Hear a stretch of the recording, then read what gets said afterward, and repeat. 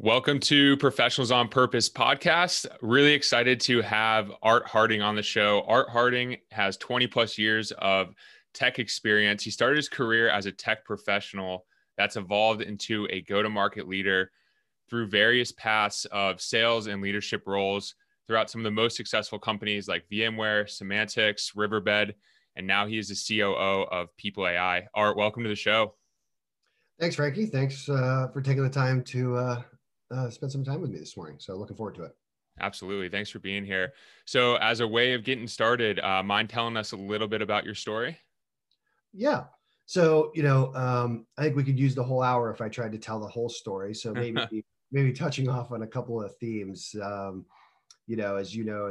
born and raised in the New England area, went to college at Florida State, and I've had a career as a hands-on technical professional, salesperson, as well as a services leader, and more recently have been in go-to-market leadership positions. But if I had to touch on a couple of themes, early on in my life, I really focused on the fact that I thought happiness and fulfillment came from maximizing experiences and relationships. And as I look back over my career, I can see that I was constantly in pursuit of change and building rich experiences and building relationships. That manifested itself through a lot of travel, being fortunate enough to build teams and do business in faraway places, which, early on in my career sounded very exciting. And thankfully it was. And what I've really found is by pursuing whatever the next big change is, or by pursuing different ways of looking at things, when you work globally or you get the opportunity to do business globally or build teams, you really start to understand how different people see things differently. And I think it really helps round you out as not only a professional, but as a person. And as I look back at some of my most fulfilling times, and as we talk about professionals with purpose, being able to view things through different lenses, through different paradigms, and build relationships with people who have different backgrounds has been something that's been very fulfilling for me. And ironically enough, also turned out to be very valuable later on in my career to understand how to see those problems. So, looking at change is one of the things that as I was moving on from Riverbed Technologies, I joined a cloud software company called New Relic. And I don't think I've ever worked for a company that was as committed to moving fast and thinking differently as New Relic. As one of the early cloud SaaS companies, we were constantly asking ourselves, how do we move faster and how do we think differently? And that's where your and my journey collided. That's when I found People AI. It was clear to me that People AI was tackling problems in go-to-market and asking different questions. And it was an investment we made as a go-to-market team to really talk about how do we go to market differently, which brings me to my role today at People AI in the AI and sales go-to-market space of revenue optimization and intelligence. Yeah, well, I'm very thankful you found this path because it's been awesome working with you so far. One thing that you had mentioned throughout that introduction was connecting with diverse personas. And that's a piece of advice you gave me on one of our socially distanced walks one day. And it really hit home for me because I think as a salesperson and even any role you get into, we can just put our head so focused on what we do and how we think, but it's important to spread the knowledge throughout different personas. So do you mind expanding a little bit about that, connecting with different personas, how that's helped your career as a salesperson, all around better human being? Sure. I don't know if this is the right way to view things, but I'm in my mid 40s and I've been doing this for 25 plus years. And I know a lot of us, when we get started out in our career, we're actually really just trying to find a place we belong, right? Am I a salesperson? Am I an engineer? Am I a finance person?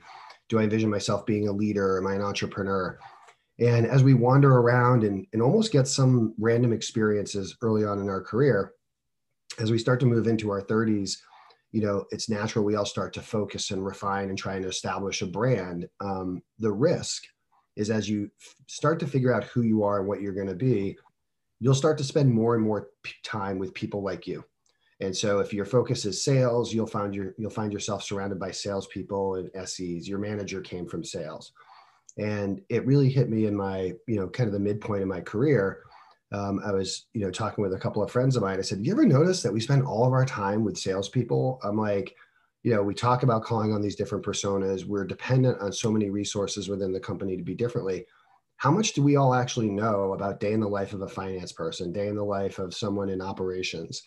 And I actually very intentionally set out, about halfway through my career to start not only focusing on building different types of relationships, but also challenging myself to recognize, respect, and connect with the differences of how different people with different strengths tackle problems.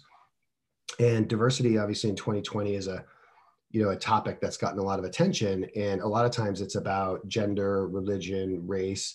And while those are absolutely important dimensions of diversity, true diversity is actually, different ways of thinking about things.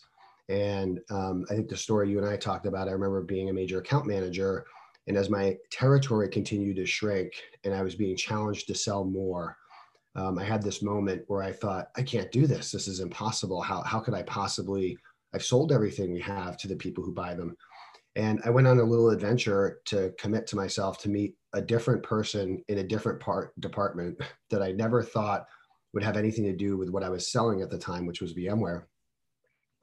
And through that journey, I definitely had more than one awkward meeting. I met with people in HR. I met with people in finance. I spent some time with the facilities guy I saw in the lobby. I had this checklist of, I'm just going to keep meeting with different people at this company until I learn something new about how they run and how they think.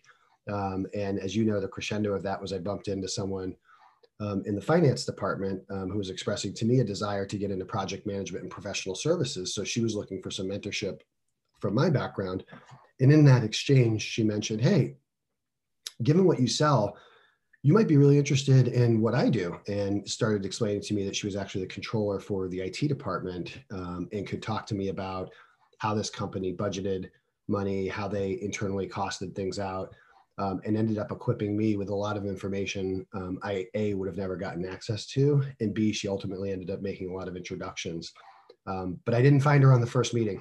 I went through and connected with a lot of other folks. And then I think wrapping that all up together, having moved from 20 years in the field to the last 5 to 7 being in internal operations, when you're working with people that have a career in G&A or internal ops, what they prioritize and what's important to them in their value system in a lot of ways can be very different than people in the field that are attacking their profession with a different set of values. And as you grow as a leader and your responsibilities start to span across different functions, you can't just look at everyone through one lens. So if you only use a sales lens to evaluate talent, or you only use, are people good at math, or how do they solve problems? You run the risk of missing out on some really important talent and some really important methods of solving problems. And I think if you want to scale as a leader, being able to identify differences, bubble up those strengths and highlight them. And then the last part is, can you bring different groups of people who value and do things differently together to accomplish a common mission? And to me, that's real functional diversity, and is the real value of inclusion and diversity is in today's world. And it's a responsibility we all have as leaders. Yeah, it's not taking people for what you said in one of our earlier conversations, but face value and looking at them and how do they work together and fit together as a bigger puzzle piece versus just what's the service level look like. So that's huge. Totally. I think one of the risks are there are personality types and there are values that we all naturally gravitate towards. And over time, the compounding interest of those relationships that you build will be some of the assets that you're going to have later on in your career. And if all you do is go back to what's comfortable, go back to what you know, and go back to what you value, you're missing out on a lot of things. And we talked about change earlier. Yeah. Just, these relationships and experiences I've had with people that I don't think I ever would have normally or intentionally chosen to go invest or spend time with. I've found it very rewarding to actually harvest some of those points of view and some of those talents and skills that I might not have naturally gone after if I had not been intentional about it. Yeah, you're getting another team member that has a completely different worldview or work view, and looking at different problems, so you can bring them in and help you work towards something faster, and then also hopefully more creative and more innovative. Totally. Yeah.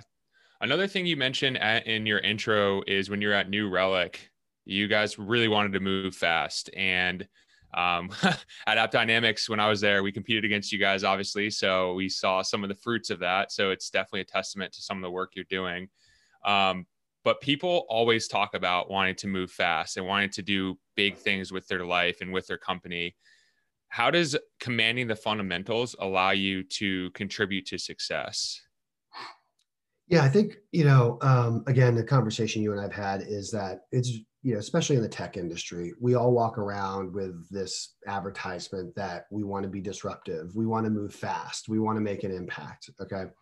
It's not uncommon for me to be interviewing people or recruiting or working or mentoring with someone, and they say, hey, I want to be relevant. I want to make an impact. We need to move fast. I'm a hard charger. I think outside the box, all the cliches. So those aren't the hard people to find. The hard people to find are the ones that recognize, in order to pursue making an impact and having velocity, that actually starts with a command of the fundamentals. A good friend of mine says, the only thing worse than running in the wrong direction is running in the wrong direction enthusiastically. And so it's one thing to want to move fast, whether it's, I'm a snowboarder and, I can tell within the first, few hundred yards of riding with someone, what velocity we're going to be moving at that day. And I can tell based on their command of the fundamentals. And if we take that analogy and transport it to the business world, the difference in moving fast without fundamentals on a snowboard gets you a date with ski patrol, and you get to test out the quality of the helmet you're wearing. In the business world, you end up losing deals, spending money, making bad investments. And so what I've really recognized is, whether it was the leadership team at New Relic or other professionals that I've met or people I've seen in the sports world, the business world, or any of the other aspects of life, is that what empowers velocity, and what empowers velocity with positive impact, is someone who has the grit and humility to, show up a few hours early, do a little extra prep, recognizes that if the fundamentals are distracting for them, that if they're not keeping their opportunities up, if they don't do the prep before the forecast call, if they don't do the prep before the customer meeting, that these little things, when they become muscle memory, they actually empower velocity and impact. If you want to skip the hard work and you just want to be cool and exciting and fast moving, you might be for a few minutes before your snowboard goes off the trail. Yep. But sustained velocity and sustained impact. In a lot of ways, I think the fast fail gets a little over marketed and people embrace it too quickly. Yeah. It's like, oh, failure is good. And I'm like, well, it is, as long as you understand, you have good judgment and you understand the difference between what constitutes a fast fail versus what is you just figuring things out at the expense of a lot of other people. And I think that really manifests itself with, I have this 2-part formula of success. The first one is know what success looks like. And then 2 is give a, shit about what it is you're doing. Yeah, exactly. I'll restate that one, but no, you're good. if you care about what you're doing, all the little things, attention to detail, follow through, preparation, actually sort of take care of themselves. And so I ask people, how clear is it? How clear is your understanding of success? And then do you care? Right. And if you care, those fundamentals suddenly become obvious, right? Right. That I need to do more practice at this, specific thing.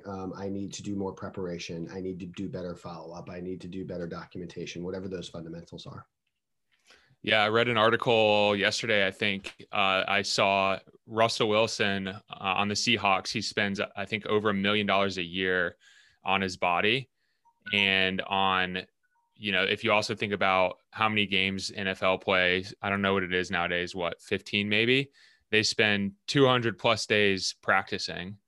And if you combine with the work that Russell Wilson's doing on his body, the fundamentals, the care, plus the preparation just to play 16 games, if the top athletes are doing that, why can't we treat the same way as professionals in the workplace too? So that's a really key point. Well, one other thing talking about that, we had a guest speaker when I was working at Symantec. Our sales leader brought in one of the 1984 U.S. Olympians, that were part of the U.S. men's gymnastics team that ended up performing much better than prior U.S. men's gymnastic teams.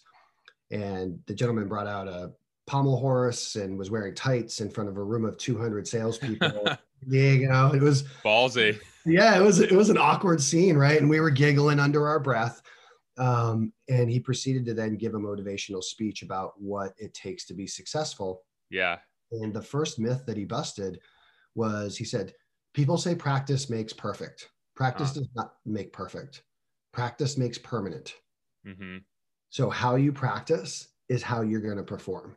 And he explained the process that they actually practiced for years leading up to the Olympics with a full scoreboard, with sound effects of people cheering. They planted their landings and posed. Their team booed, cheered. They basically practiced every day as if they were actually in the event, with all of the texture around it. And he said, if you practice, at half speed, if you practice and gloss over the details, what makes you think that when it comes to game time, you're suddenly going to pick up those things you didn't focus on during your practice? And that one really landed with me, that practice makes permanent, not practice makes perfect. And how you show up in practice is going to be something you're going to carry with you into the game. Yeah, that's big. You said fail forward fast, or whatever the terminology was. And I'd rather fail in front of internal employees versus in front of customers. And I think we've all made that mistake, myself included. I think you and I have been on a couple calls where I was early on here at People AI, stumbling over some of my words, and you're like, well, I don't want to do that again. So going back to the drawing board and making sure you spend time going through those different things and those fundamentals. And if you don't know what the fundamentals are, go find the top rep or the top person in your company that is in your role. And 9 times out of 10, they're going to be doing this type of practice, whether it was 20 years ago in their career because they've been around for a while, or they are new and they're doing it daily. So I would challenge people to go do that. Would you agree with that? Totally. And actually, when I think about how you focus on the fundamentals and how you practice in the way that you want to show up, one of the most important people in that equation, in addition to yourself, is who is your coach. Yeah. And if we think about whether it be exercising and weight loss, or financial planning, or any of the classic sports cliches, imagine if all your coach asked you to do was to lose more weight, save more money, or sell more software. That's not a coach. That's a taskmaster. Coaches will do things that we've seen in all of those movies where they, tell everyone to put the basketballs down and start running, welcome to golf, but you're not going to touch a club today. Yeah. And Mr. Miyagi with Karate Kid. I know Ralph Macchio. Am I waxing right now? Yeah, exactly. He wanted to throw punches and, go to high school and get in a fight. And Mr. Miyagi wanted him to wax cars, right? Yes. And so, great coaches tend to have asymmetrical thinking around fundamentals, and you'll find their energy is directed on the fundamentals. And if your coach is only focused on how you perform, I really think that coach is not doing the team a service, right? And the coach's job is to drive practice makes permanent, to drive focus on the fundamentals.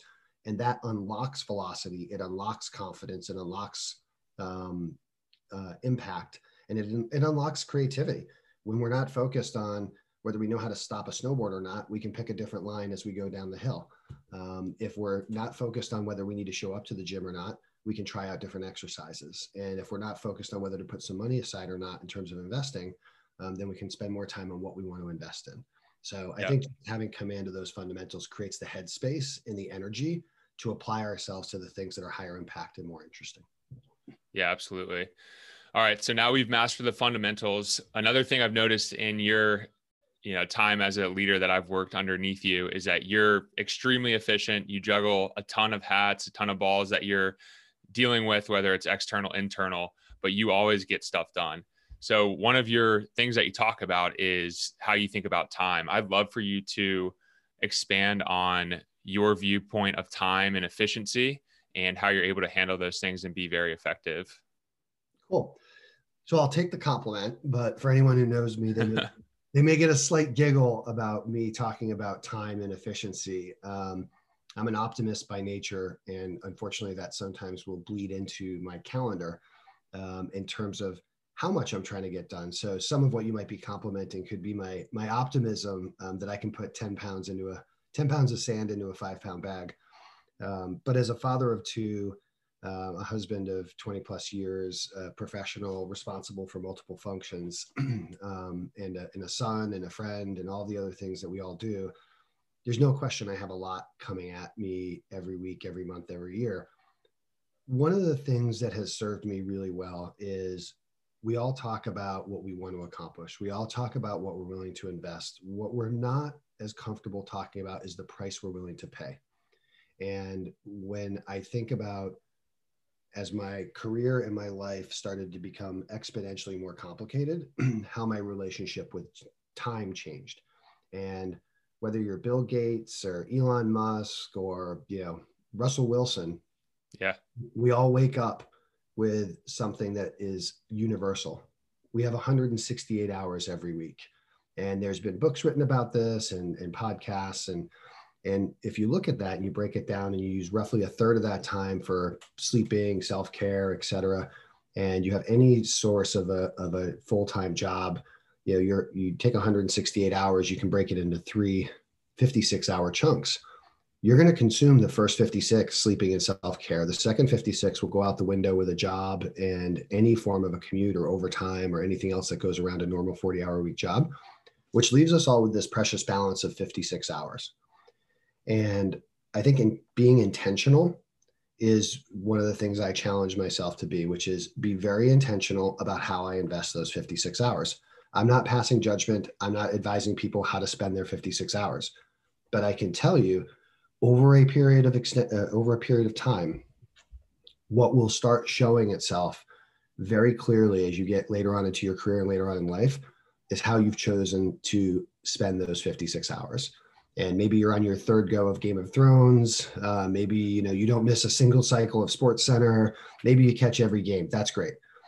Maybe you've been reading books about personal development. Maybe you've been going out and trying to network with diverse personalities or people you wouldn't normally spend time with. Maybe you were focusing on fundamentals when other people were rewarding themselves. And so again, not preaching, just saying that I know that I've had to make tough decisions about things. When I think about Art in my 20s, I was playing on co-ed sports teams. I was in the golf league. I managed a fantasy football thing. I had all these things and I had time for everything. Yep. And, as life went on, I had to start being very purposeful about not how I was going to spend my time, but how I was going to invest it. And that intentionality, and then subscribing myself to the things that I want to use those 56 hours for, has helped me be very purposeful and intentional in terms of the results that I get. Yeah. And I think if people are thinking about the previous point of how to master fundamentals and where do I get the time to do that, I think this is a perfect example of how to be able to do that.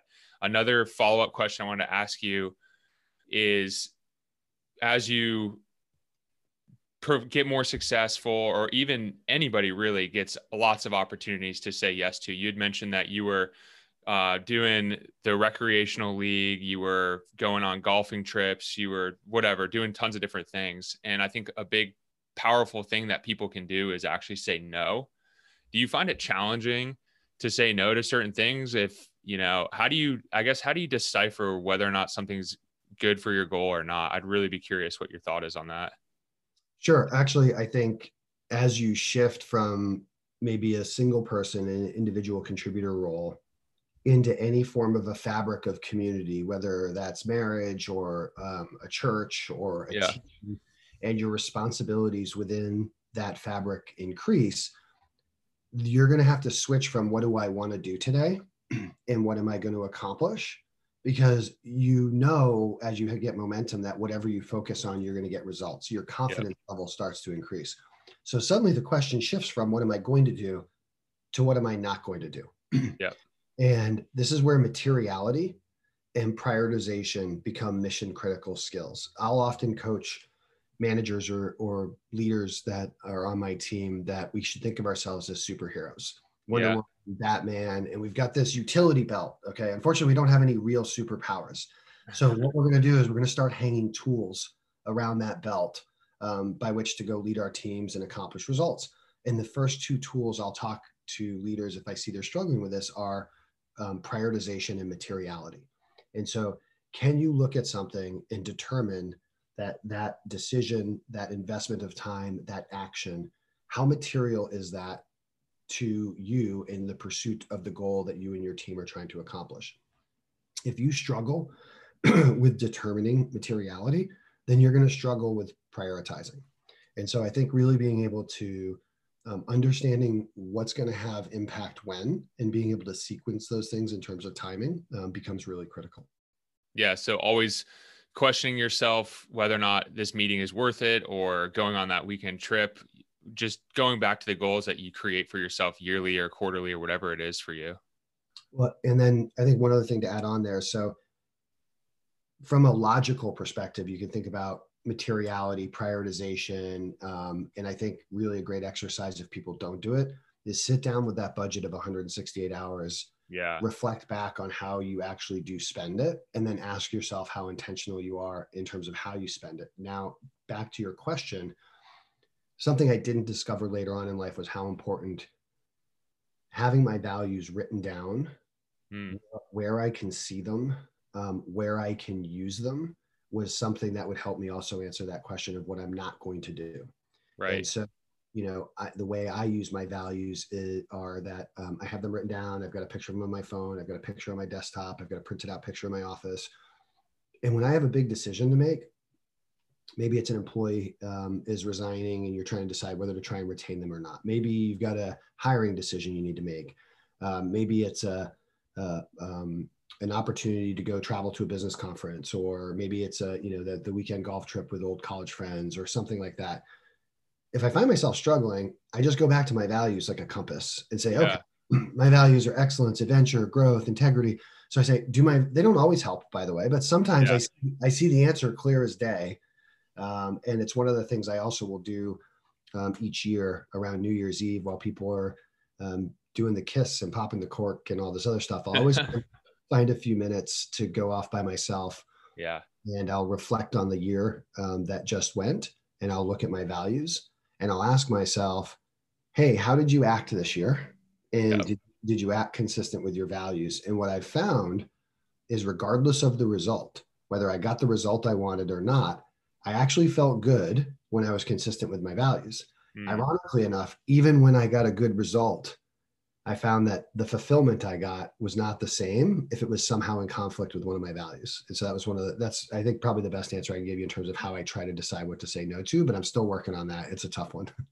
Yeah, no, it's when people think about careers, we oftentimes, if we're not internally reflecting, we'll think it's about the title, it's about the money, it's about the position, whatever the case is. And while that might be great, that's kind of a byproduct of what your values are, and thinking back to what aligns with you and makes you happy as a human being, that's going to help you show up more powerfully within the workplace, within your family life, so that you're not, I think, just bouncing around like a leaf in the wind, which, a lot of us have done early in our career, because you graduate college, you might have an uncle in a certain role for a career. You take the job and you're like, a year or two later, what am I doing? And the people, in my opinion, who challenge that and say, is this really something that I want to hang my hat on for my career? And either say yes or no, they go down that path, and you kind of have this trajectory of alignment, or the opposite end. So it's like great that you always do that yearly check-in. I'm really passionate about that because it helps you go towards your North Star, because you don't want to look back at your life and say, man, I was living somebody else's dream. Well, I think the question of how do you know what to say no to is super powerful. And my definition of a regret is having actually spent time, which is the most precious commodity that I treasure, unintentionally. And when I look back and I'm like, what was I doing? I was just spending the most valuable commodity I had unintentionally. That really hits me hard. Yeah. And, as we talk about career growth and we look at the future, one of the questions I'll often ask people is, what price are you willing to pay? Okay. And what costs are you willing to pay? Because I know what you want to do. And I recognize the strengths that you bring to the table. I recognize your desire, recognize that you're competing with other people that may be making choices, whether it's in their 56 hours, whether it's relocating, whether it's travel, whether it's, long hours. And again, I'm not preaching or prescribing, but I'll just acknowledge for people that when you say, I want to be a CRO, when you say, I want to be a CEO, when you say, I want to work internationally, um, if you are willing to pay costs and you're willing to make investments that others aren't, you're going to create competitive advantage. Now, is that the right thing for you? Only you and your values can answer that question. But be intentional and don't sit there and ask the world to bring things to you. You need to figure out how you're going to go out there and make news, not report the news. Yeah, totally. And going back to your point earlier, you better care about what you're going after, because if you're in the same exact role as somebody and you both say, I want to be the best of the best at it, and one person is in the role that aligns to their values, the other person is there for the money and the title, obviously the person with the passion and everything is going to put in those extra hours because it's a joy to them, versus somebody who's like, I just want to make 500K, $1 million this year, whatever the case is. So not suggesting people go out and quit their job tomorrow or anything like that, but take a good hard look, whether it's changing around your mindset when you're in the job about how you approach your clients. What it's not just I'm selling software to make $1. It's I'm selling software so that my clients can go home to their family earlier, whatever the case is. So do you want to expand on that anymore? Do you agree with that? Yeah, the phrase that encapsulates that some friends of mine uses, the bigger your why, the harder you try. Yeah. And so knowing when your why is intrinsic, when it's something that's native to you, and actually one of the things I would offer to folks or to people listening is, I think a lot of times we actually try and do what you were just doing right there, which was try to attach some broad purpose, like that has to be, pure as the driven snow. Right. No, Yes. like, I'm here to free people to go home early. I want to do this. And that's great. But what I've actually, what I think one of my purposes, when I think about what am I doing with my time and why is it that matters, I think there's something really beautiful in solving problems for customers, having them give you money and invest in your solution so that you can take that investment and then translate it into two things: returns for your investors, which then make their way into the economy and keep that going. But what's really invigorating as you start to lead and grow teams is the creation of jobs. Yes. And watching someone go from below six figures to over six figures, to watch someone land their first seven-figure deal, to watch someone build out their first international team. When I see hardworking people on a path, and we can grow a business and we can translate that growth into opportunity, and then those people are out buying houses, they're out educating their children, they're taking care of their parents, they've all got their own why. And so while I really laud and appreciate people that are, building schools in third world countries, or people that are down donating time, and certainly service is part of something that we should all have as our daily routine, there are others pursuing that with a passion that I can't match, right? Yeah. But what I can match is I have this passion for creating businesses and solving problems for customers. And the way I, to your point, develop a mindset is, people have to provide. And so how can we create opportunities for people to provide? How can we solve problems for our customers? How can we change the way we do things? And I'm rooting for people that are fully dedicated to service or other missions in life, that they're bringing the same zeal to what they're doing that I'm doing. And it goes back to that diverse perspective in terms of what we're all bringing. But I think the creation and growth of a business is one of the most noble causes out there. And it fills me with a lot of pride to have been a part of growth businesses that I know have changed people's lives in terms of whether it be their experiences or their personal wealth, or how they get to invest that wealth in whatever is important to them. Yeah, because at the end of the day, we're spending so much of our time at work. So if you can look back and say, I helped be a part of that for people, that's big time. So if you're a leader, that's huge. And then if you're individual contributor, you can start to work towards that as well. Totally. Thinking back, we covered a lot that I think you'd probably say, but thinking back towards the beginning of your career, as we shift gears here, what would you say you wish you had known a little bit more of, or that you maybe thought about? It's an interesting one. As I reflect on that, you and I had chatted briefly about some of the topics. frankly, there's a lot, right? As we all get older, we wish we knew in high school what we knew in college. We wish we knew in college what we knew when we got out of college. And trust me, that pattern doesn't change as you become a vice president or a C-level executive. You'll start to say, man, I wish I had known this. But I think the biggest one is the concept of compounding interest. And so we've all heard about compounding interest. Einstein called it the most powerful force in the world. And I think we natively go to our 401ks and saving and how 7% interest doubles every 10 years, the rules, Right. et cetera. Okay, cool. We're not in finance. But what didn't hit me until later on in life, a friend of mine, a dear friend of mine and I were both, we're hip deep in our sales career. And I said, hey, I think I'm going to break out of being a sales rep and I really feel passionate about wanting to lead teams and get back into leadership. And he was saying, I don't have the time for that. I invest in real estate. I'm a killer rep. I make my number every year. I don't want to do all the things that go around that. I'm focused on my customers and retiring that number. I work to live, not live to work. And Yep. it was a conversation the two of us had. Flash forward 10 years later, this same friend and I were having dinner in San Francisco, and I had moved from Colorado to San Francisco at the time. And he said, hey, what happened to your career? I feel like I've been standing still and all of a sudden, like, you're doing this, you're doing that. And he's like, I want a network like yours. And all of a sudden the conversation we had from 10 years ago, and again, not passing judgment, he's a dear friend. He's been tremendously successful. He's like, I'm kind of tired of being a rep. I'm ready to make a run at leadership. And I was like, and the comment that hit me was, I want a network like yours. And it just came out of my mouth, which happens more often than not, especially with a wine or two, where I said, sorry, man, it's impossible. He said, what do you mean? He's like, I'm willing to do anything. I'm like, I was willing to do anything 10 years ago. So I have 10 years of compounding interest. Right. And the network that I've built is not because I needed it or wanted it right now. I started this process of intentionally networking with the types of people that would challenge me.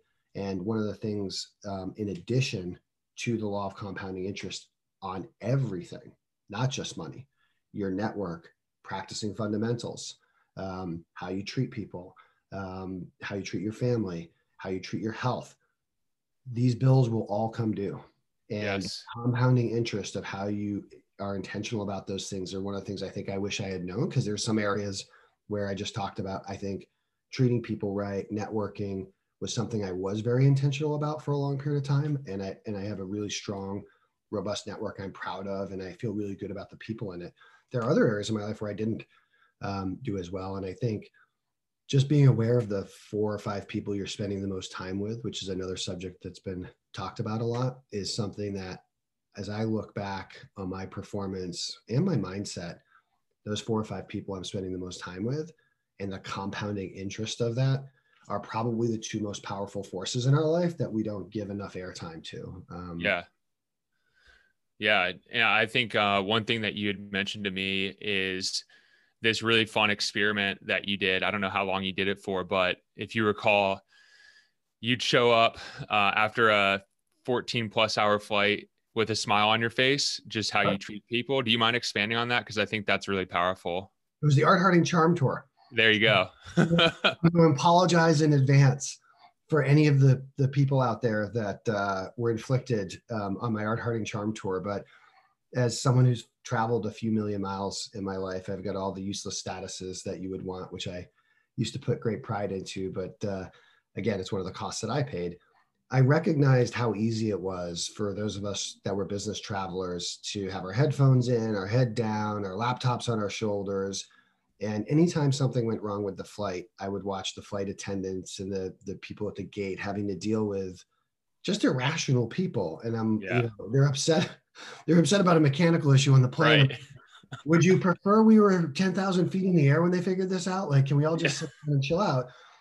And so I walked up to the gate one day and I asked the woman who was dealing with the line, I said, hey, I'm sorry, I don't have a question about the flight. I just want to ask, do you need a cup of coffee or a glass of water or anything? And she lit up like a Christmas tree. And I didn't want to, I already had a good seat on the plane, everything. She's like, oh my gosh, a glass of water. The water would be amazing. I'm like, great. I went down and got it.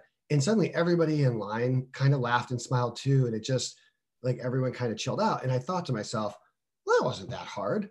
Yeah. I wonder if I just try to make someone in what I was joking about with the Charm Tour was, can I turn someone's face into a smile in 30 seconds, no matter how I feel or no matter how they feel? And it was one of those fundamentals that I thought would be very useful in the business world.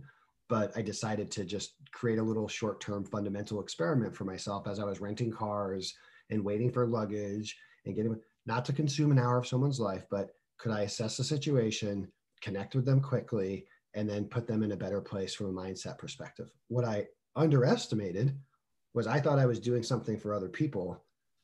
All of a sudden, I had a bounce in my step. I'm walking around the airport like a Disney character with cartoon birds flying over my shoulder, singing Zippity Doo Dah. And I just found it was really useful exercise for me. So not recommending that exact one for folks, because there were definitely some awkward moments. I'm not nearly as funny as I think I am, but it was fun.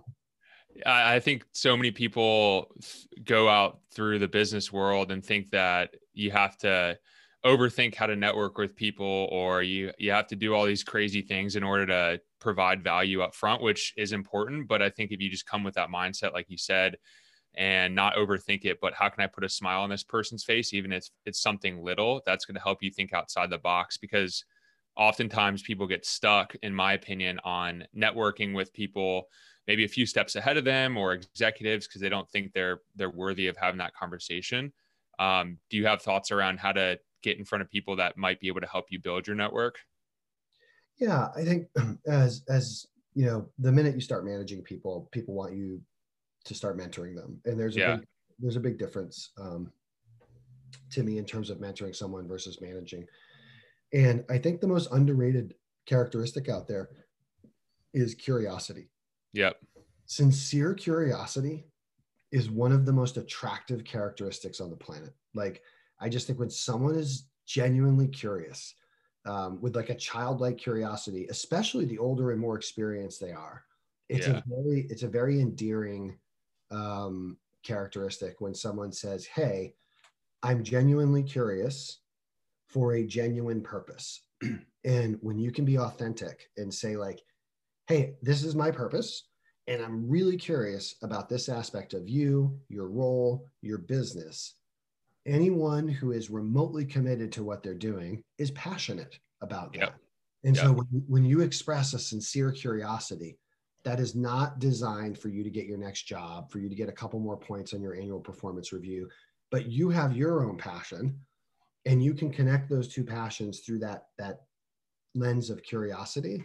I haven't found anyone that is hip deep in whatever they're doing, is a leader of a business, or is a leader of a certain area, that it's very easy to recognize when someone's trying to network for their next job, and when someone's actually just sincerely curious about something that you're bringing to the table. And I think that curiosity would be the platform by which I would try to engage mentors and other folks. Love that. Makes it really easy and less pressure on yourself. I think I could definitely use doing a lot of that. So that's great. All right. So wrapping up here, we've got 3 kind of rapid fire questions for you, and then we'll go with one last deep one. So Art, what are some of the best resources that have helped you along the way? Books and music. I think music's one of the best drugs in the world. There's no hangover. It's low cost. You can share it with others. You can do it alone. I just think music has a magical ability to actually change your attitude. Yeah. And then books. Early on in my career, I used to ride my bike to Barnes and Noble. I had a car, but I liked the process of riding my bike. And I used to go sit in those Borders bookshops and Barnes and Noble Coffee. Yes. And I couldn't believe you could just grab books and flip through them. And I would bring 20, 30 books to find which 2 or 3 treasures I was going to take home. And I used to call it the $10 rule. If I thought I was going to get $10 worth of value, I bought the book. And I've been lugging them around ever since. Yeah. And I just think that, good energy and great books are, super low cost resources we can all access. Yeah. I mean, music can change your state in the flip of a song choice. So I love it. I was listening to some house music before you and I got on the phone. So came in hot. I asked for 5 more minutes. I actually had to change my energy with some music. So it's funny, we were doing the same thing. So there you go. Who are the 3 most influential people to you, and why? So you prepped me with this question a few weeks ago, and honestly, it's been the most stressful question. So I'm going to break the rules and I'm going to give you an answer. I'm going to give you four answers. Okay. But one of them is a pair. So there's no question that the biggest influence, especially early on, was my parents. I've got great parents that invested a lot in me, and I'm very fortunate enough to have had that experience and still have them in my life to this day. I think I'd be remiss if I didn't start with my parents. The second one's my wife. I've been married for 24 years. We met very early on in life and dated off and on, and both ended up graduating from Florida State. So go Noles. Yep. And she also happens to work in the technology profession, and she runs a large enterprise data warehouse for a publicly traded company. And I think the connection that we both have for the profession we do, and her partnership and her values, for those of us that do have families, or as we get connected with communities, you've got to take your values and share those with other people and make sure that there's a way for you to align on both of those values. So I think my wife would be the second one. And then from a business perspective, there's two folks, Joel Hoffman, who happens to be the chief customer officer at People AI, but he and I worked previously at a different company. And I couldn't think of anyone that I would embody as a diverse personality. He and I are literally yin yang, north, south, black, white, whatever analogy you want to use in terms of, color schemes or topics. Very, very different person to me naturally, but has had an absolutely amazing impact on me as a professional and as a person. And then while I'm cheating, the last one would be Erica Schultz, who is the CRO for New Relic, and someone that I was fortunate enough to work with for a few years and grow with her. And she was wildly successful before I met her. She continues to be wildly successful, and just one of the most intelligent, hardest charging, most authentically awesome person that I've been exposed to. And she really, challenged me to think about what greatness looks like in a different way. So my parents, my wife, and Joel and Erica are people that definitely have impacted the journey. Love it. Thanks. One last fun one. What do you think a common myth about your profession is that you want to debunk? That those of us that work in tech are good with technology. I think it took me 10 years for me to teach my family I don't know how to fix your printer. Yeah. I started out as a computer science undergrad. I switched to MIS because I tapped out on, I think it was discrete mathematics, that I was going to be making my money in a different way than some of the folks who write software. And I'll just, I actually love technology in the tech space so much that I've gotten the opportunity to speak to intern groups and things like that. And I say, whatever it is you think you're interested in, you can pursue that interest in the technology industry. It's a disruptive, fast-moving, low barrier to entry, global business, and it's across everything from sports to medicine to religion to communications. So, like, if you don't think technology is part of the future, I'd love to talk with you.